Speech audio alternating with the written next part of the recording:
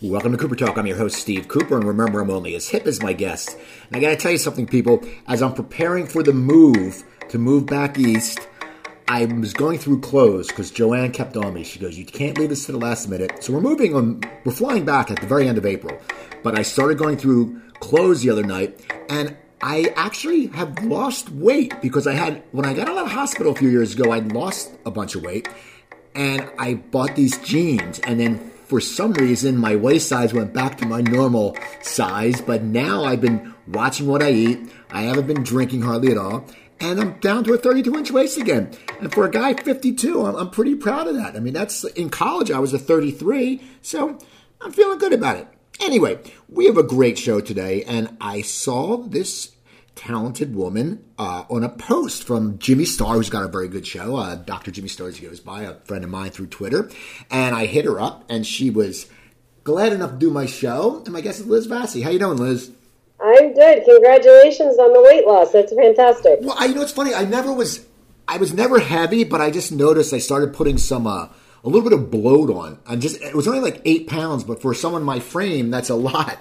And I was trying these jeans on because we're moving, and you want to get rid of stuff. You know how it is. I mean, we accumulate. All humans do, I think. I mean, and it's not that we're hoarders, just things accumulate. And I put these jeans on just to try them. I went, oh my God. It was like I went clothes shopping. I have like 4 new pairs of jeans, so I can stop wearing the ones with the holes in them. That's a fantastic thing. A lot of my jeans have holes in them. I don't think I can give that up, but that's a fantastic thing. I know, it's great. So now I want to talk about your career. Now you're from North Carolina. Yeah, that's where I was born. Okay, and now as a kid, I mean, when did you decide you wanted to act? I mean, I know you eventually acted as a teen, but as a child, were you precocious? What started this whole career for you? I had an acting teacher that said that it's rarely the precocious kids who go into acting. It was actually the opposite for me. I was a pretty outgoing kid until I got sick when I was 2, and I was in the hospital for a long time. It was a whole E. coli situation, and I was in the hospital for a long time. And when I came out of the hospital, I was a shadow of my former self. I was very shy, and I had a hard time being around groups of people. And I saw my sister in a play. And I thought, okay, maybe I'll try that. I have no idea why. I just thought it looked fun. And I ended up getting the part of Oliver in the musical Oliver. And they needed a girl to hit the high notes. And I got the part, and I fell in love with being on stage. I was 9 years old.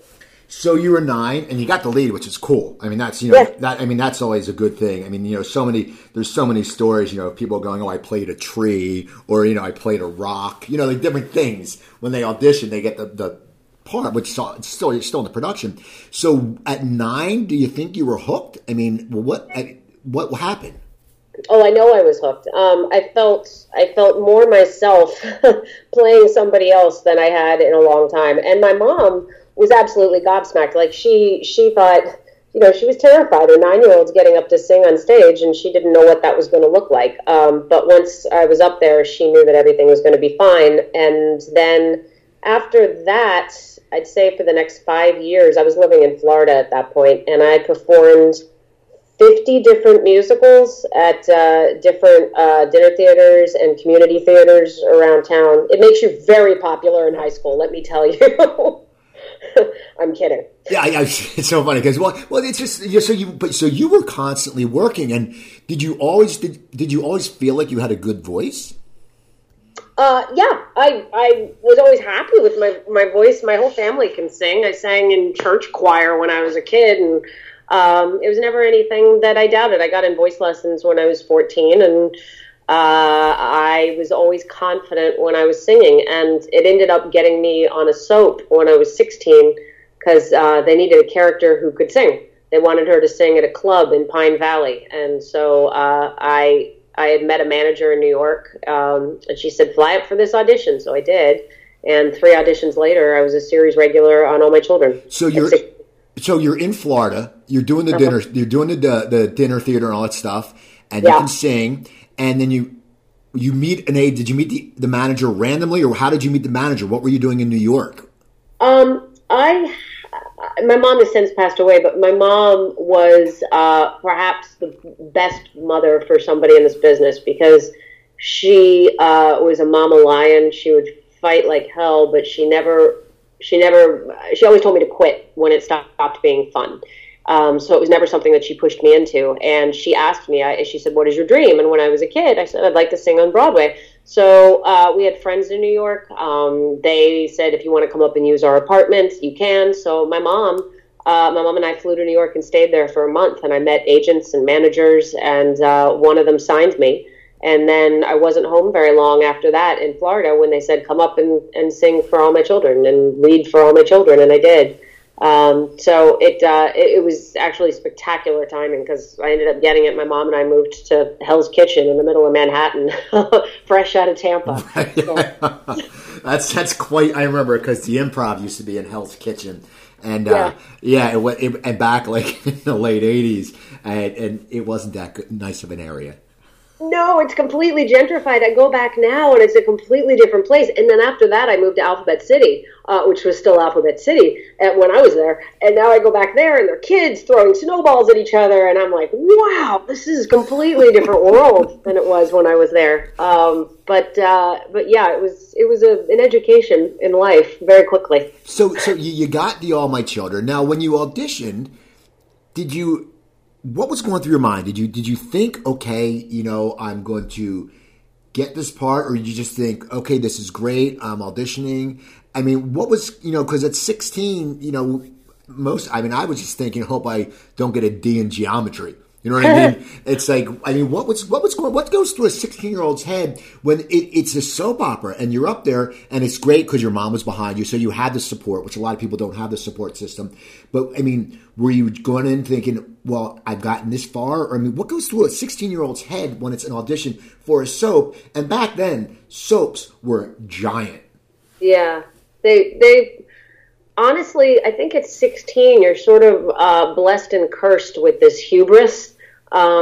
Which just, I guess this is not a funny answer, but it's an honest one. I think that you believe the world is a meritocracy. And when you're 16 and you've done theater your whole life, you think, well, yeah, I've done a good job. I put in the work. I learned my lines. I should get this. And you don't realize, you haven't seen the man behind the curtain at that point. So when you're 16 and you go and you read and you think you've done well, you think, okay, well, the way the world works is this. I did a good job, so I should get the role. And you grow up later and you find out, no, there's a lot that goes into it. But as a kid, I wasn't nervous. I went in, I thought I will do a good job. And because I've done a good job, I will end up on the show. So, and luckily for me, that one turned out.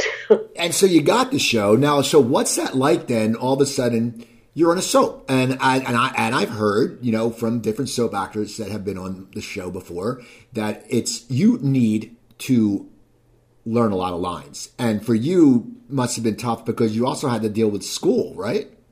Well, I graduated a year early. Okay. I actually left high school a year early, so that was taken care of because I was planning on going early admission to college. So I didn't have to do schoolwork at the same time. But there were, if your storyline was heavy, you'd have 30 pages a day. But at the time, again, the joy of being 16, you don't know anything that's different. So at 16, you're like, okay, they hand me 30 pages. I guess I learned 30 pages. And you just do it. But it was also, for me, it was pure magic because I got to live in New York. I got to be there with my mom. I've had a love affair with New York City since the first time I saw it. I love that city. I got to go see Broadway shows. I got to study with the best acting teachers. I got to, it was a joy. That was just bliss for me. Kelly Ripa was my dressing room mate, for God's sake. Like it was a really fun experience. Now you get the part, and now, as I said, it's funny. The soap opera fans are a very crazy bunch. I respect them, but I had Tal Penglis on my show, and man, my Twitter feed blew up from like every 60-year-old in the country. Like, when's Tal? And they saw me pitching them to do my show. What is it like for you? Did you start getting noticed? And at 16, how do you? Once again, you're 16. We don't know that, and you said the hubris, but how do you handle that at a young age? Well, two things happened. First of all, I got just enough of a taste of fame. My mom always drove home the fact that it wasn't real to me. Like I always knew that when people recognized me, that it wouldn't always happen, that I was lucky to be in a position where it did. My mom she kept my head on straight, you know? So I think the cool thing about being on a soap at that age, if I went into a room with 100 people, maybe 2 people would go nut and be like, oh my God, it's Emily Ann. And 98 people are going, who is that? And it basically sets you up for the rest of your life. You know, it's sort of it's an ego check, because you're like, well, those people know who I am and these people have no idea. It's a very specific demo. And that demo takes it really seriously, because my character, she cried nonstop. I mean, my biological father was a pimp. My biological mother was a prostitute. My stepmother was a prostitute, and my stepfather had a gambling addiction. So I cried a lot on that show. And I married somebody that everybody loved, and I was very mean to him. So people would come up and be like, why are you being so mean to Joey? And I'd have to explain in, like, you know, and I'm in a Dwayne Reed going, no, it's not. I mean, they're just lines that they're giving me. So it's a very peculiar experience, because people take those stories very seriously. How did you make yourself cry? You know, you get your own bag of tricks. I didn't ever use the spray stuff. It happens so often on soaps that you just get used to it. Honestly, I think your tear ducts, they get such a workout. It's like any other muscle. I think it's like, yeah, here we go. We're going to do it again. Because crying is very big on soaps. Now, when you're on the soap, you won a soap opera award, right? I was nominated for an Emmy, and it was funny because I went to the Emmys with the cast, and I was 16. It was amazing. It was an amazing experience, and I was very justifiably beat out by somebody else in the cast who was a good friend and is a good friend, Katie McLean. She played Dixie. And she was terrific. And the two of us had the right mindset going in. It's just sort of like, you know, I mean, it's an honor to be nominated, literally. I know people say that, but it's true. And Katie's great. So it's, you know, I give her good-natured crap for beating me for that. Now, as you're doing the soap, do you feel that your acting you're evolving, you're growing as an actor, because you're doing your craft, but once again, I always say, you know, you went from doing musical theater, but I guess soap operas is pretty much you got to nail it on one take. I'm guessing it's not like TV now where they do 57 takes because it's such a tight schedule every day. But did you feel you were growing as an actor at that age? That's a really good question. Yes, I think it's the best training. I think it's the very best training, because suddenly I'd gone from being on stage and I had a camera in my face. You know, I had to get used to having a camera close. And it forces you to make the camera your friend, which sounds like a weird way to put it. But my husband's a cameraman, and it's one of the first things I said to him about it. I think, you know, as an actor, you have to make the camera your friend because it's there. So you get really used to having it right there in front of you. And the other thing is, like I said, you know, I started going to classes religiously. Like I started taking a lot of acting classes and studying classical theater. I wanted to actually learn the craft and learn it on camera, and also learn it with teachers. And there's, you know, New York's one of the best places to go for that. Now, All My Children, I didn't watch it. I watched General Hospital in college, and Days of Our Lives in college, I'll admit it. But what happened to your character, and what made you, and then what made you leave? Well, everybody's scared of the bus crash. I didn't die in a bus crash, but like, there's always a joke on a soap set that you open the next script, and if there's a bus crash, you flip through that thing pretty fast to see if you were on the damn bus, because your contracts are cyclical. You can basically get fired every so many weeks. I'm telling you, it's a nerve-wracking place to work. So what happened with me, everybody in my storyline started getting written out. I was like, I know I'm up, and I was right. But what they did was it was the end of my 2-year contract, and now what happened? I got pregnant on the show. I lost the baby. I went nuts, and I tried to kill the woman that my husband, I thought, was having an affair with, and then I got carted off to a mental institution. I ended up in a mental institution. Okay, well that's better than dying. At least that, and at least, you know, maybe down the road, you know, oh, maybe we'll bring her back. You know, she's not nuts anymore. Yeah, exactly. Maybe Emily Ann got fixed. We can hope. So you leave the soap. You're probably what, 18 or 19. Yeah. You're a professional actor. I mean, you know, besides doing the theater, you know, so you've got probably skills of someone who's been doing acting a lot longer. You probably have like the skills of like a 25 or 28-year-old actor, because with all your experience. Now, what do? Do you sit there and say, do you stay in New York? what is does your mom have input on which way your career goes, or what did you want to do when you left the soap opera? Did you sort of feel it was a little bit of a new lease on life because now you could go for different roles? Or, I mean, where was your head at? I was sad to leave, but I also have I have a life view that I think a lot of things push you in the right direction, and I think it's really easy to get complacent. So sometimes I think what's looked at as a slap in the face ends up being a big kick in the ass, and you end up moving on to another part of your life. And you know, again, at 19, you just go, okay, what's next? And my mom, she was, look, I mean, by the time I was in my 30s, she was still somebody I trusted implicitly to tell me what she thought about different things. And, you know, I mean, she's my best friend.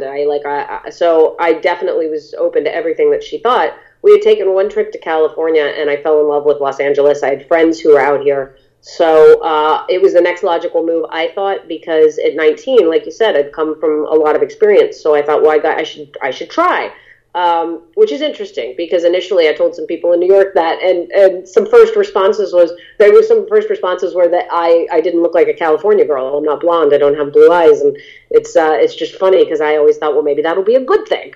I moved out here when I was 19. I hadn't driven a car since driver's ed in high school, and I'd been in New York, and I got, it's a horrible story, but I passed the driver's license test, and I got behind the wheel of a car. I was like, well, I guess I'm driving a car now, and I set up shop here in LA, and my mom lived with me for the first 6 months, and then she moved away for work, and then I was here on my own. Now, did you find an agent right away, or did you have the same representation from New York, or how did that work? Same representation, which was great. I was incredibly fortunate because there's a catch-22 that happens with a lot of people when they start out here. They want to get an acting job, and people want to see their tape, and it's like, well, I'm 18, I don't have tape, and it's like, well, you can't get an agent without getting tape. Well, okay, but how do you get tape? Well, your agent sends you up for auditions. It's like, what are you supposed to do? And I really lucked out. I was so fortunate because I had 2 years of tape. So I had done a lot, and my agents were more than happy to start sending me out for pilot seasons. Now, did you get lucky in the beginning, and how did your booking start off? Did you get some pilots? I mean, because looking at your resume, you were regular in a bunch of series, and you've it's funny because you've jumped from sitcom to drama, which I think that also happens a lot with people who have a theater background, because theater, you play everything. But did you get a hot streak in the beginning, or did it take you a little time to start getting work when you came out here? I, again, was incredibly fortunate. My mom and I were grateful for every second. I remember the very first day. I got 2 jobs in one day. What were they? A Tide commercial and an episode of Jake and the Fat Man. Oh, man, that's like classic. I mean, you know. I know. I ended up doing 2 episodes of that. With different characters, and I had gone up for a Tide commercial, and I'd gone up for this episode of Jake and the Fat Man. I think I had 4 lines or something, and I remember getting the call that I got the episode, and I remember my mom tearing up because she was so happy I had gotten work, because we really had only been out here for a little bit over, I don't know, a couple months, I guess. And then I got the call right after that I'd gotten the Tide commercial, and we were thrilled because that was a definite sign that things were going to be okay. I remember that day so clearly. Yeah, it was pretty great. So you're off to a hot start, and you start booking stuff, and then you ended up on ER, right, for a few episodes? That was an interesting thing. I had shot a pilot the night before that was kind of funny. It was called Pigsty, and it was from some of the guys that created Cheers, and it was great. It was a really fun show, and we were up for a place on the NBC schedule, and we got beaten out by a little show called Friends. So we ended up on UPN, and I had shot the pilot, and I was so tired because it takes a long time to shoot a pilot. And I had this audition for this hospital show the next morning, and I was so exhausted. And I went in, and I got it, and then I went to work.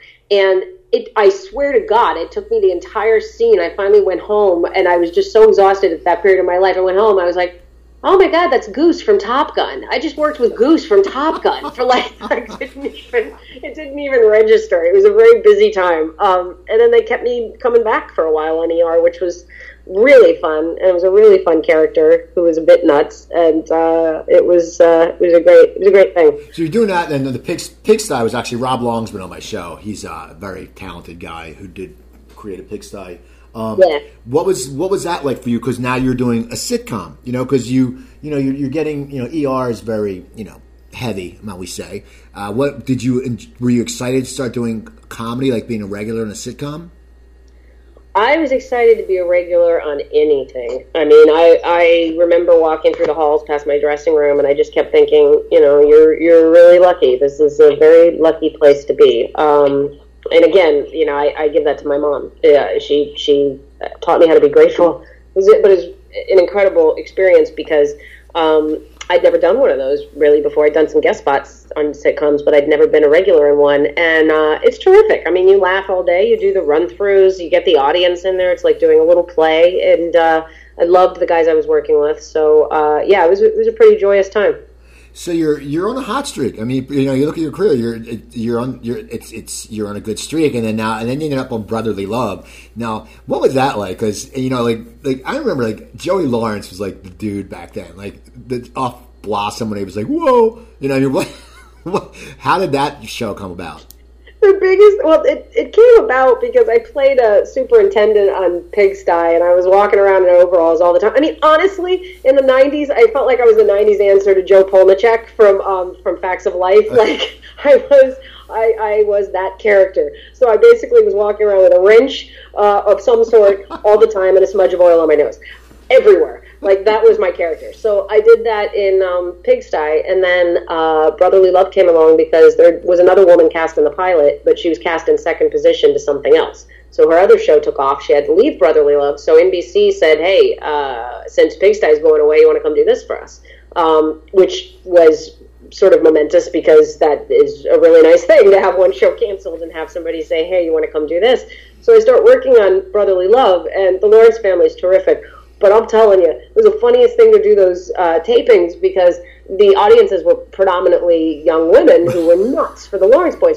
So my character's name was Lou. So, you come out for the bow before you even start. Like, you come out just to say hey to the audience. So people would be like, Andy! He'd come out, Matt! They'd come out, Joey! And then, there'd be one dude in the back who would go, Lou! And then I would bow. I always had one person in the audience, which was kind of fun. I'd never really worked with guys who were like rock stars before, and it was very funny. Yeah, those guys, and they were a giant. And then it was just funny because Joey Lawrence went bald. And I said, that's because I used to have hair like Joey Lawrence, and I'm bald too. So I think what it is us guys who use too much 10X in product to get our hair looking good, I think it all falls out. I think that's a secret. I think you both look damn good that way. So you're doing that now. Now, when do you feel you start getting out of those roles of the girl with the overalls and a wrench and a smudge of oil? When do you feel you start growing out of those roles, and what part of your career was that at? Actually, it was my favorite job ever. It was a show that I did after Brotherly Love called Maximum Bob, that was based on an Elmore Leonard novel, and Beau Bridges played a judge named Bob, and Barry Sonnenfeld was directing it and producing it, and I went in and read for him, and he took a real chance. Like, he took a real chance because he cast me. I was too young for the role. He cast me as a lawyer, as a kick-ass lawyer, an Elmore Leonard kick-ass lawyer. And I flew to Florida, and I shot that show. And I would have happily done that show for 20 years, given the opportunity. I loved everything about it. I thought it was Alex Ganza was the writer, and now he does Homeland. So he's obviously crazy talented. The cast was really amazing. Kirsten Warren played Beau Bridges' wife. Sam Robards played the detective. I mean, yeah, he was he a detective? I know he was like a deputy. It was an incredible cast. And I felt like I got to be the lead of a drama. And it was a pretty incredible experience. See, that's like, and I believe it was created by Jonathan Schmock and Vallely. No, did they? Jim Vallely, yeah, they created Brotherly Love. Yeah, the Brotherly Love. Okay, I'm sorry. Yeah. But how does the Maximum Bob, for an actor, when you have such a stellar cast and it's based on an Elmore Leonard, which his movies always do well. When you go into that, do you think it's going to have a long run? I mean, when you look at that cast, and as you said, and the guy who created is now running for Homeland, so he has chops. What is it like for an actor when you go in and you get in a part, and then the show doesn't last? Were you a little pissed, or were you upset, or how did you feel? I was very sad. I was very sad because, first of all, I thought it was very good. I know it was very good. It was just a very good show. And I think it deserved better. But I mean, I was talking about this with my friend today. This is something that you struggle with in this business, and you either get used to it or you just quit, because you don't have a lot of control in how long things are going to last, and it's not always the best shows that do. And the best people don't always get the roles, and sometimes they do, and so, and by the way, sometimes that person who's not the best for the role is you. Like, I know I've beaten out people who were better for a role than I was. It's a strange business. So my advice to people is get used to it or get a different job. It's because it's a series of these things. Like, I did a couple series after Maximum Bob that should have had longer lives that each went for 6 episodes, and it's just what happens. So you're growing. As you said, you got the lawyer role, which as you said, that he took a chance, and you were younger than the part. So now you've somewhat shot to a different level in your career, because you're not getting cast as the wrench girl, we'll call you. Now, then you ended up on The Tick. What was that like? Because it's now you go from a drama and you're going back to a funnier series. I mean, how do you have to get psyched for that, or it's going to be a different kind of show? Where do you go when you do something like that? I mean, where's your mind at when you go from a drama to a comedy? Well, it was Sonnenfeld again. So, first of all, I think he's an amazingly talented director, and he always finds comedy and drama and comedy. So it didn't feel like a big tonal shift. Obviously it was. But working with him, he's a really easy director to work with. And I trusted him implicitly, and I always know I'll be at my best doing something with him. So I just went into it very happy to work with him again. The costume made me laugh a lot. I had this whole idea. I said, okay, we can put me in this costume with the star in the chest, but I think every subsequent season the star has to get smaller, and finally by season 7, I'm just wearing a necklace with a friggin' star as a little charm, because I couldn't imagine wearing that costume for 7 years. But it was cool. I'd never done a cult show. I got an action figure out of it, which was pretty much a life goal. So it was really fun, and those guys, I mean, I love that cast. I was just I'm in touch with Patrick a lot. Nestor and I are back in touch. We just had both gotten busy and gone in opposite directions. We're now emailing again. I mean, they're just great guys. So you're acting, and I want to talk about CSI and all that, but when do you start doing the writing? Because I know that's what you've been concentrating on. I know you wrote an episode of CSI, but when you were acting did you always pay attention to the scripts, or was writing something you always did? Or what part of your career did you really start focusing on writing? When I was a kid, before I even started acting, I used to write all the time. Like my poor parents, I would make these little books, and I would bind them with Scotch tape, and I would give them to them. And writing was always something I toyed with on the side. I think around the time of The Tick, I got the rights to a book with a dear friend of mine, and we wrote a script based on the book, and we sold it to Imagine Entertainment. And I said at the time it was the best money I ever made, because I literally made the money. Like, if I hadn't sat down, if I hadn't gotten the rights to the book, if I hadn't adapted it, then that script wouldn't have existed. So it's when I started learning that it's really fun to create, and it started to become more fun for me to create than to interpret somebody else's creation. Obviously, there are great sides to both. It's just when you've been doing something since you were 9, something else starts to look a little more fun, something different. And so that's when I started getting into it.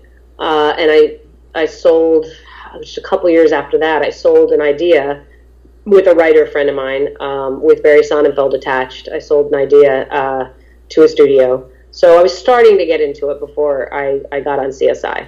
Now, how did you, the first book, how did you decide that's the book you wanted to write and get to do the movie for? And where did you take a screenwriting class? I mean, everyone always says read Sid Field's book or read this. how did you, I mean, I guess because you were around scripts all your life, you already knew the formatting, so you had that going for you.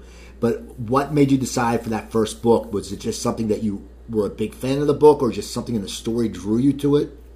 There's a guy that I met actually on Maximum Bob, an actor, and I've called him my gay husband for years, and it just was our relationship. We read this book and went, oh my God, it's us. So we immediately wanted to adapt it. We met the author, and he said, sure, take it, run with it. I mean, he let us run with it for several months. He said, you can have it for free for this amount of time.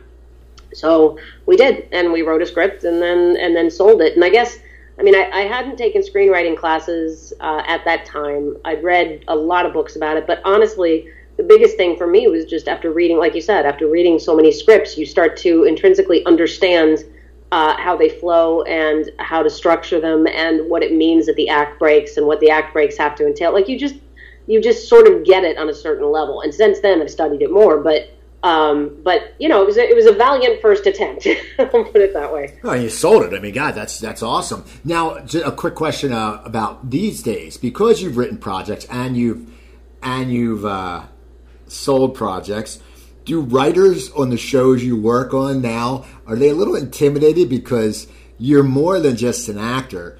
You're a writer, so I mean, you take the work you get, but if you look at a script and there's something wrong, you probably know why it's not working. Have you had any encounters with writers about this, or are they happy that you actually do know how to? I gotta say, most of the writers that I've worked with, and I am exactly the same way. If there's a suggestion that it makes something with my name on it better, I'm gonna take it. So, even when I was on CSI, the writers were always very open to any of us coming in and going, look, I just don't feel like my character would say that, or I feel like this is a weird direction, or maybe we could do a little more of this.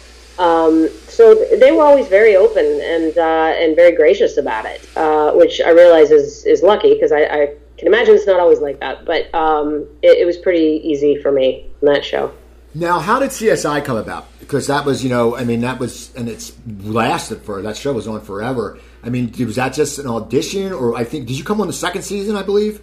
No, I came on in season 6, but It was crazy because the year before that, when you go to network tests during pilot season, basically, if you read for a pilot and the producers like you, they call you back and they usually work with you, and then they call you back and they do what's called a test deal, and they set up how much money you're ostensibly going to make for the next 5 to 7 years. You sign your life away, and you test against probably 3 or 4 other women, a bunch of people read for it, but you test against 3 or 4 other women who've gotten as far in the process as you have. You go in front of the whole studio in their suits. They like you or they don't like you. The ones that they like, they then send to network, and you do the same thing in front of the network suits and the studio suits, and it's a very weird experience because so much is riding on those 5 minutes, and it's really stressful. And the season right before I got on CSI, I tested 15 times, and I got a pilot for about 1/10 of my money quote, because at that point I was like, I don't care, I just want one. And it didn't go, it didn't get picked up. And then the CSI audition came along, and at first the character wasn't anything like me, and I turned down the audition, and they said to my manager, I can't do this. Like, I'm tired, and I was tired of auditioning, and I wanted to take a break. And lucky for me, the CSI people kept going, okay, no, but can she just come in, because we can make this more right for her. And I put myself on tape, and my husband's a cameraman, so that worked out well. And I sent in a tape, and they said, look, we'll set this up. She can come in and meet the producers, and we're going to try and make this happen. And then very lucky for me, it did. Now, where did you meet your husband? Did you meet your husband on a show? I met him on a Tommy Lee Jones movie that we shot in Austin. And, it was a movie about Tommy Lee Jones protecting a gaggle of cheerleaders in the witness protection program, and I played Tommy Lee Jones's partner. And my costume was Texas Ranger outfit, so I look like a gigantic piece of nougat with some chocolate. That would be my hat, basically. But the rest of it was like nougat. And I thought, wow, that cameraman is so cute. And I thought, it's a shame I'm dressed like a gigantic piece of nougat. And we met briefly. I had been in a long-term relationship right before that we just broken up. So I thought, I'm not even interested in a real relationship. And he had just been in one. And we started writing each other back and forth. And it was pretty clear after the third or fourth email that we would probably be together forever. We ended up getting married 6 months to the date that we met. And it's been 12 and a half years. So wow, that's so cool. Now, did you guys work together after that ever? No, they asked him to shoot a pilot I did called Nikki and Nora, and I asked him not to because I was playing one half of a lesbian couple, and I said, the last thing I need is to see my husband's smiling face behind the camera. Like, it doesn't matter if it was a lesbian or straight. I was like, it's just not easy to see your husband's face while you're kissing somebody else, male or female. So I was like, no. And you can always hold it over your head. Hey, well, at least I wasn't kissing someone at work. Oh my God! Yeah. Then we get into the 2.5 Men. Yeah, that was. He hates watching me kiss other men. So you were on 2.5 Men a few times. Yeah, 4 times. And now, did you play 2 or 3 different characters? I played 2 different characters. Okay, now. Yeah. Now, how did that come about? You coming back as another character, because shows really don't do that anymore. No, well, Chuck Lorre gets to do whatever he wants, basically. I think he kind of earned that. He did something called Dharma and Greg, and I'd auditioned for a guest spot years prior to 2.5 Men. I auditioned for a guest spot, and he made me come back and read for it again. I had just met him. I didn't get the role, and then they let go of the girl who did get the role and called me in 2 days later and said, can you come in and just do this? So I gave him heaps of crap for years about that. Like, you didn't pick me first, but you picked me finally. So we ended up becoming friends, and 2.5 Men came along, and I read for it that first season, and he liked the way that Charlie and I got along. Charlie was actually great to work with. Everyone says that. Everyone says he's just a really cool cat. It's just, I think it's the TMZs and the stuff like that really come down, because I used to wait tables at Planet Hollywood in Vegas, and Charlie would come and he would get hammered, but no one talked about it. It was just Charlie being Charlie. No one said it wasn't air blown to the press. And I've always heard he does so much charity work too that people don't know about, and I think it sucks, because you and so many other people have said he was just great to work with. Yeah, well, I mean, everybody is shades of gray, and I would never deny that he's troubled. I think everybody is in their own ways, and I also think if somebody does a bunch of TMZ stories about one aspect of your life without shining lights on the others, then that's a shame, because he's multifaceted, as are the rest of us. But he was great. I mean, he was great. He's one of my favorite people to work with. I enjoyed being on set with him. So I want to talk about CSI more, but before we do, I want to talk about your documentary. Yeah. Now, I'm excited. Have you always been a documentary fan? Are you someone who enjoys documentaries? Or what made you get into this avenue? Because you write and you do this, and now you're doing, you wear a lot of hats, it seems. What made you decide to come, it's called The Human Race, right? Yes, it's called The Human Race. We are smack in the middle of an Indiegogo campaign to crowdfund it, and it was interesting because I'm a runner. I'm an avid runner, and like I said, my mom passed away, and it was 2012, and running helped me get through it.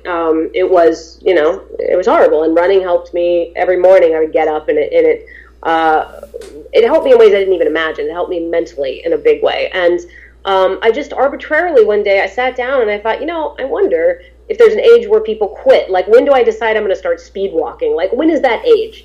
And I realized, I started reading stories about people in their 60s and 70s and 80s and 90s that are still running marathons. Yeah. And it's crazy. And then I started reading about a doctor named Dr. Freeze, who sounds like a Marvel supervillain, but he's not. But Dr. Freeze, he did an experiment. It was 15 years, and he took 500 runners and 500 non-runners all over the age of 50.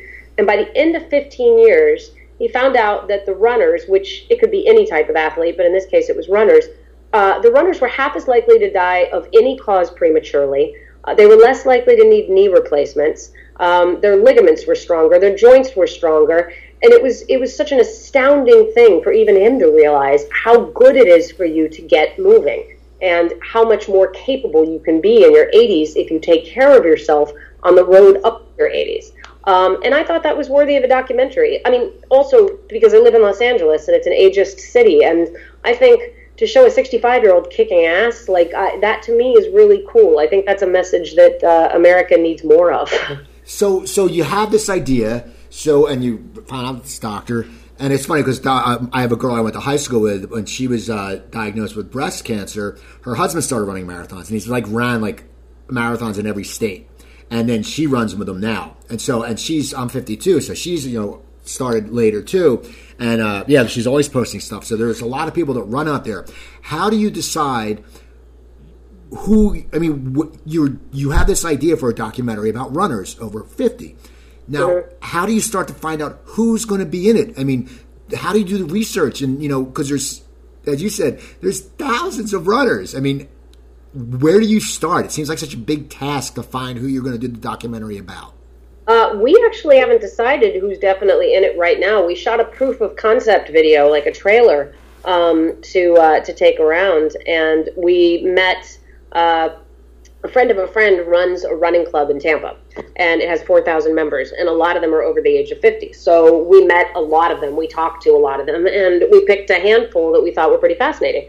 And some of them will be in the final documentary. But I got to tell you, since I started talking about this and I'm tweeting about it and it's getting out there, runners are finding me. So, there's a runner in Australia who's contacted me. There are runners all over the country who have asked if they could be in it. So, ultimately, like any documentarian, we're going to shoot way too much footage. We're going to shoot bunches and bunches of people, and then we'll see which stories move us the most, and we'll concentrate on 5 of them. Now, your husband's working on this with you, right? Yes. Okay. Yeah. So now, what's that? Did you guys both have the creative process for this together, or was it your idea, or what is it? Will you look for his input? And as you said, for a cameraman, for a camera operator, for a documentary, you probably are going to shoot so much footage. My husband, he's a pretty badass camera operator. Like, he does any big movie you've seen with anything blowing up or with robots in it, or he probably did it. So he's really good at shooting action. So basically anything that has to do with the camera, I mean, I have ideas of how I want things to look, but man, he's good. So I'm really lucky to have him. And anything about story, we defer to each other in the right areas. And we both respect each other. Like, we're lucky we have very similar taste. So we have similar ideas about what we want this to look like. Now, do you know how the whole story is going to unfold? I mean, do you attack this like when you write a script? Do you have plot points? Because it's a documentary. It's different than, first 40 pages, intro, then resolution, then whatever. How are you attacking this on the creative side? How are you putting this together in your head? Well, it's still the hero's journey. You take the person, and the person goes on a journey, and there are obstacles that get in their way, and they hopefully overcome those obstacles, and they learn a little something about themselves in the process, and hopefully conquer the final obstacle and end up in a different place. So I look at it, we're going to follow 5 runners doing 5 different races. It's going to be the biggest race that each has done in his or her lifetime. So it's going to be a 5K, 10K, half marathon, and ultra marathon, which is 100 miles. And we'll meet these people, and some of the people that we've already met and talked to, one person is running through cancer treatment, one person is running to deal with the death of his wife. These people are dealing with very real issues. So we're going to watch them train and get to know them as they're doing this. We're going to see the catharsis that running gives them. And then hopefully watch them succeed and kick ass in a race that they've never attempted before. And now, what's the give the listeners the Indiegogo, the link. And you're on Twitter too, they can find it on Twitter, but give the listeners the Indiegogo link. If you go to Indiegogo and just type in The Human Race, it will come up. Or you could follow me. I tweet a lot about it, and I'm at Liz Vassy. Which is probably the easiest thing to tell you. So I would say those two, at Liz Vassy, or just go to Indiegogo and type in The Human Race. Okay. I wanted to talk about, now I want to get back to CSI because it was such a huge show. But I know we have to talk about that because it's probably a real labor of love for you too. It's something that, it's your idea. I mean, it's probably not intimidating, but it's it must be for the for this documentary. It's got to be exciting, but it must be a little intimidating. I can't think of the word, because you are showing other people and you want to get your message across. It's certainly different. It's a challenge. I'll put it that way. I mean, I've also never done crowdfunding before, which honestly, I have friends who've done it and they've told me how exhausting it is, and I always partially believe them. And now I get it. It's like another full-time job. I'm telling you, that is a big boulder to push up a hill. So that's been an education in and of itself. But yeah, it is just a challenge. I just believe in the message so much, and I believe it's such a good message to put out there. And again, I just think our society, we're one of the only countries that does this with older people, you know? I mean, other countries revere older people, and we tend to think that people have an expiration date in this country, and I think that is unfortunate. So anything I can do to fight that, I think, is important, which outweighs any trepidation that I have. And people, just so you know, if you go, she has some really good giveaways. There's a Jim Beaver past Cooper Talk guest. It's a Supernatural signed picture by Jim Beaver, who's a tremendous actor. And you have some good swag on here, some good art. You got a Hasselhoff picture. You got stuff going on here, man. I'm telling you. I have hit up every one of my friends on every show ever. It's my office is hysterical. It's like, well, there's a stack of Nathan Fillion pictures. Oh, look over there. You know, I mean, it's just crazy. It's like, well, there's a Hell on Wheels DVD. I mean, everybody I've ever worked with, I've hit up for stuff. Did you work with the Hoff? No, but I hit up another friend who had. And so I am directly connected to, or 1 degree of separation from, everything that's on there. Good people, so you just do it for the Hoff. I'm saying, just do it. Okay, so now back to CSI. When you're in CSI, you went on you said in the 6th season? Yes. So what is it like to become, you're coming on, I know that cast changed a lot over the years, but what is it like to be like the new person on a set on an already established show that is getting great ratings? So you're going to be coming, you know it's going to be around for a while. What is that like? Is it like being a new kid in school when you transfer to a new school? Or, I mean, what is that feeling coming onto a set like that?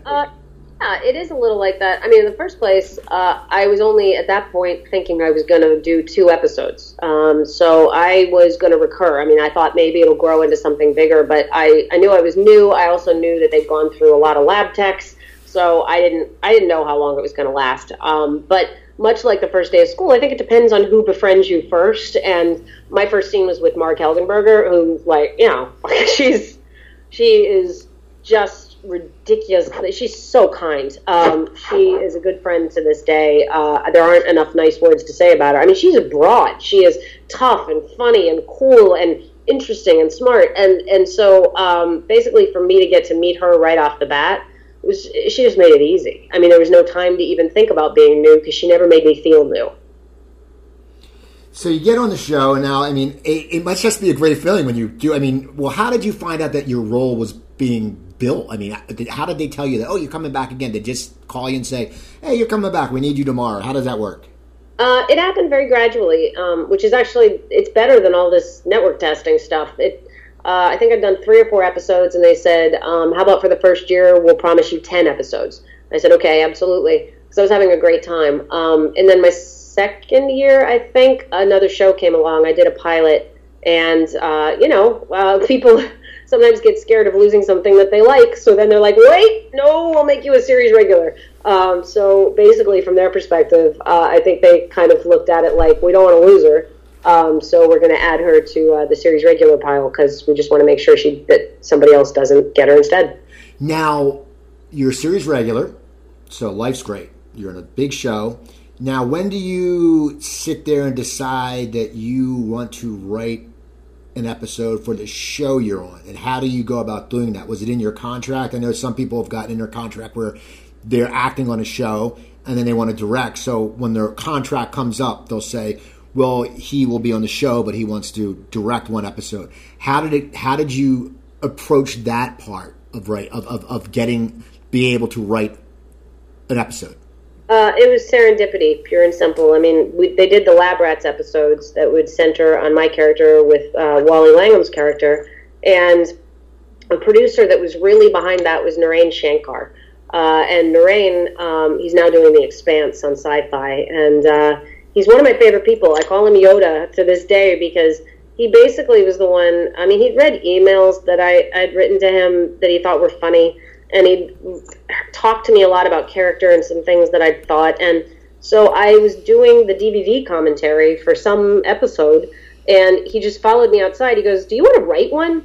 And I said yes before the fear could set in. I was just like, yes, I do. And so Wally and he let me write one with Wally. It was an episode about our characters, and he wanted us to take a crack at it, which I still find amazing to this day. And I had an epiphany. I sat down to write my first scene, and I liken it to scuba diving. I think when people go scuba diving, they either get underwater and they freak out, or they love it and want to do it for the rest of their lives.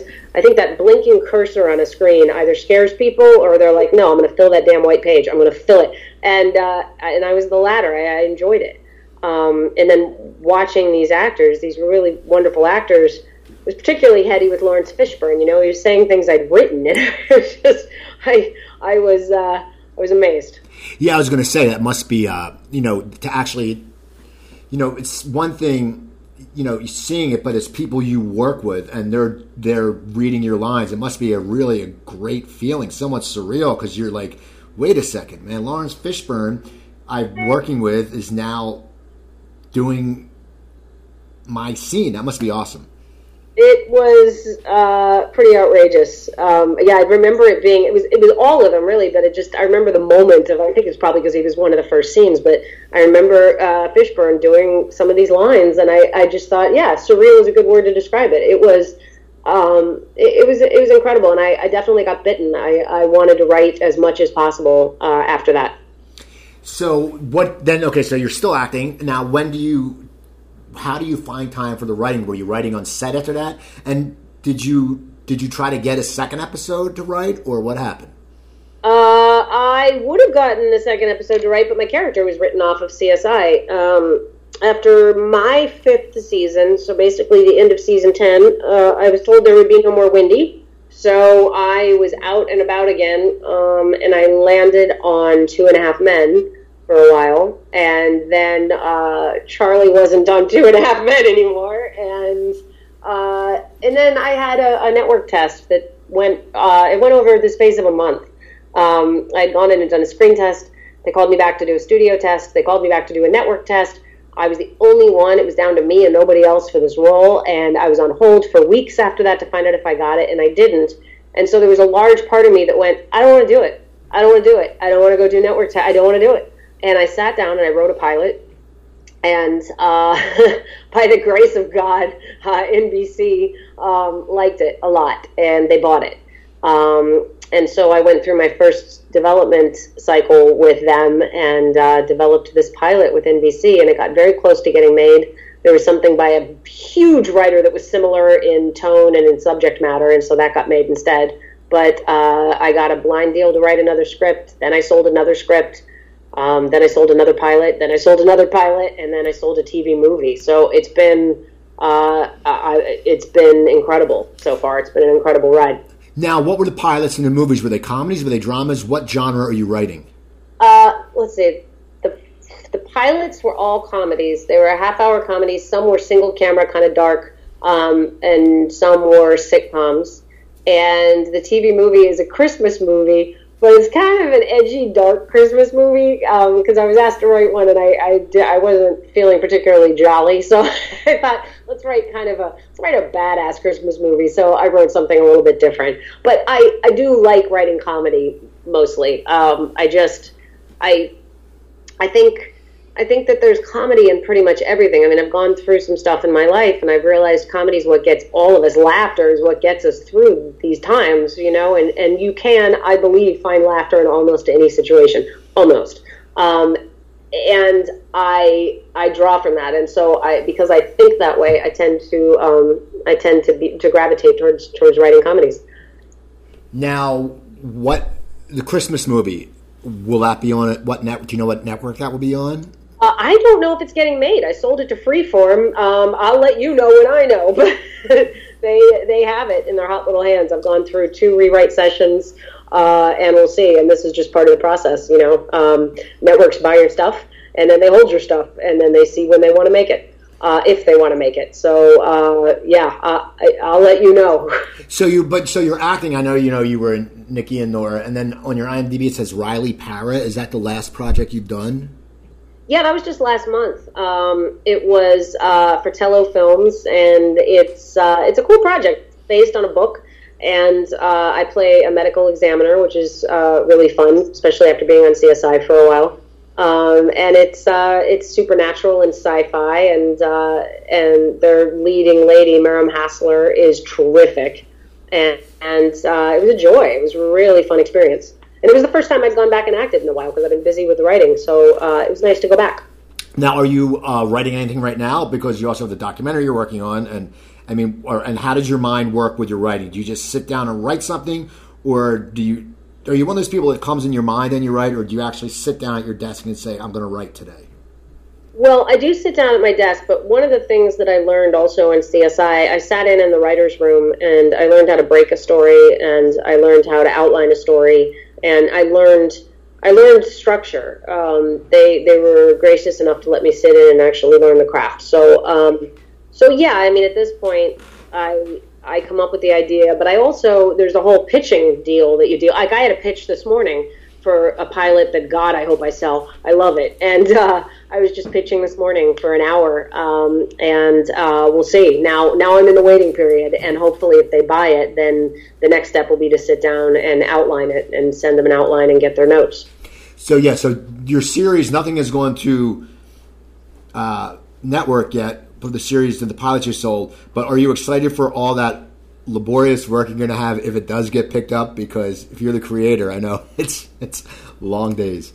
Yes, I actually really am. And it struck me, I met a writer who had been working on Grey's Anatomy, and I met her to potentially staff on a pilot that she'd written.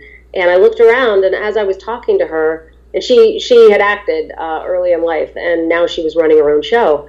And as I was suddenly struck with this ambition that I hadn't felt. It's the way that I used to feel about getting roles. And I suddenly looked at this woman and went, oh, I really do want to be doing what you were doing now. So that's an exhaustion that I would welcome. I also feel really good about it just because I've been acting for so long. I know how to talk to actors. I know how to treat actors. And I mean both things kindly. You learn a lot, and you see what to do and what not to do. And I know what type of showrunner I would be. So I crave it. Yeah, I can't wait. Well, that's awesome. I hope it happens because you seem very concentrated on it. Now we have just a few minutes left. When do you expect the documentary to be? What's your goal for when to have it done?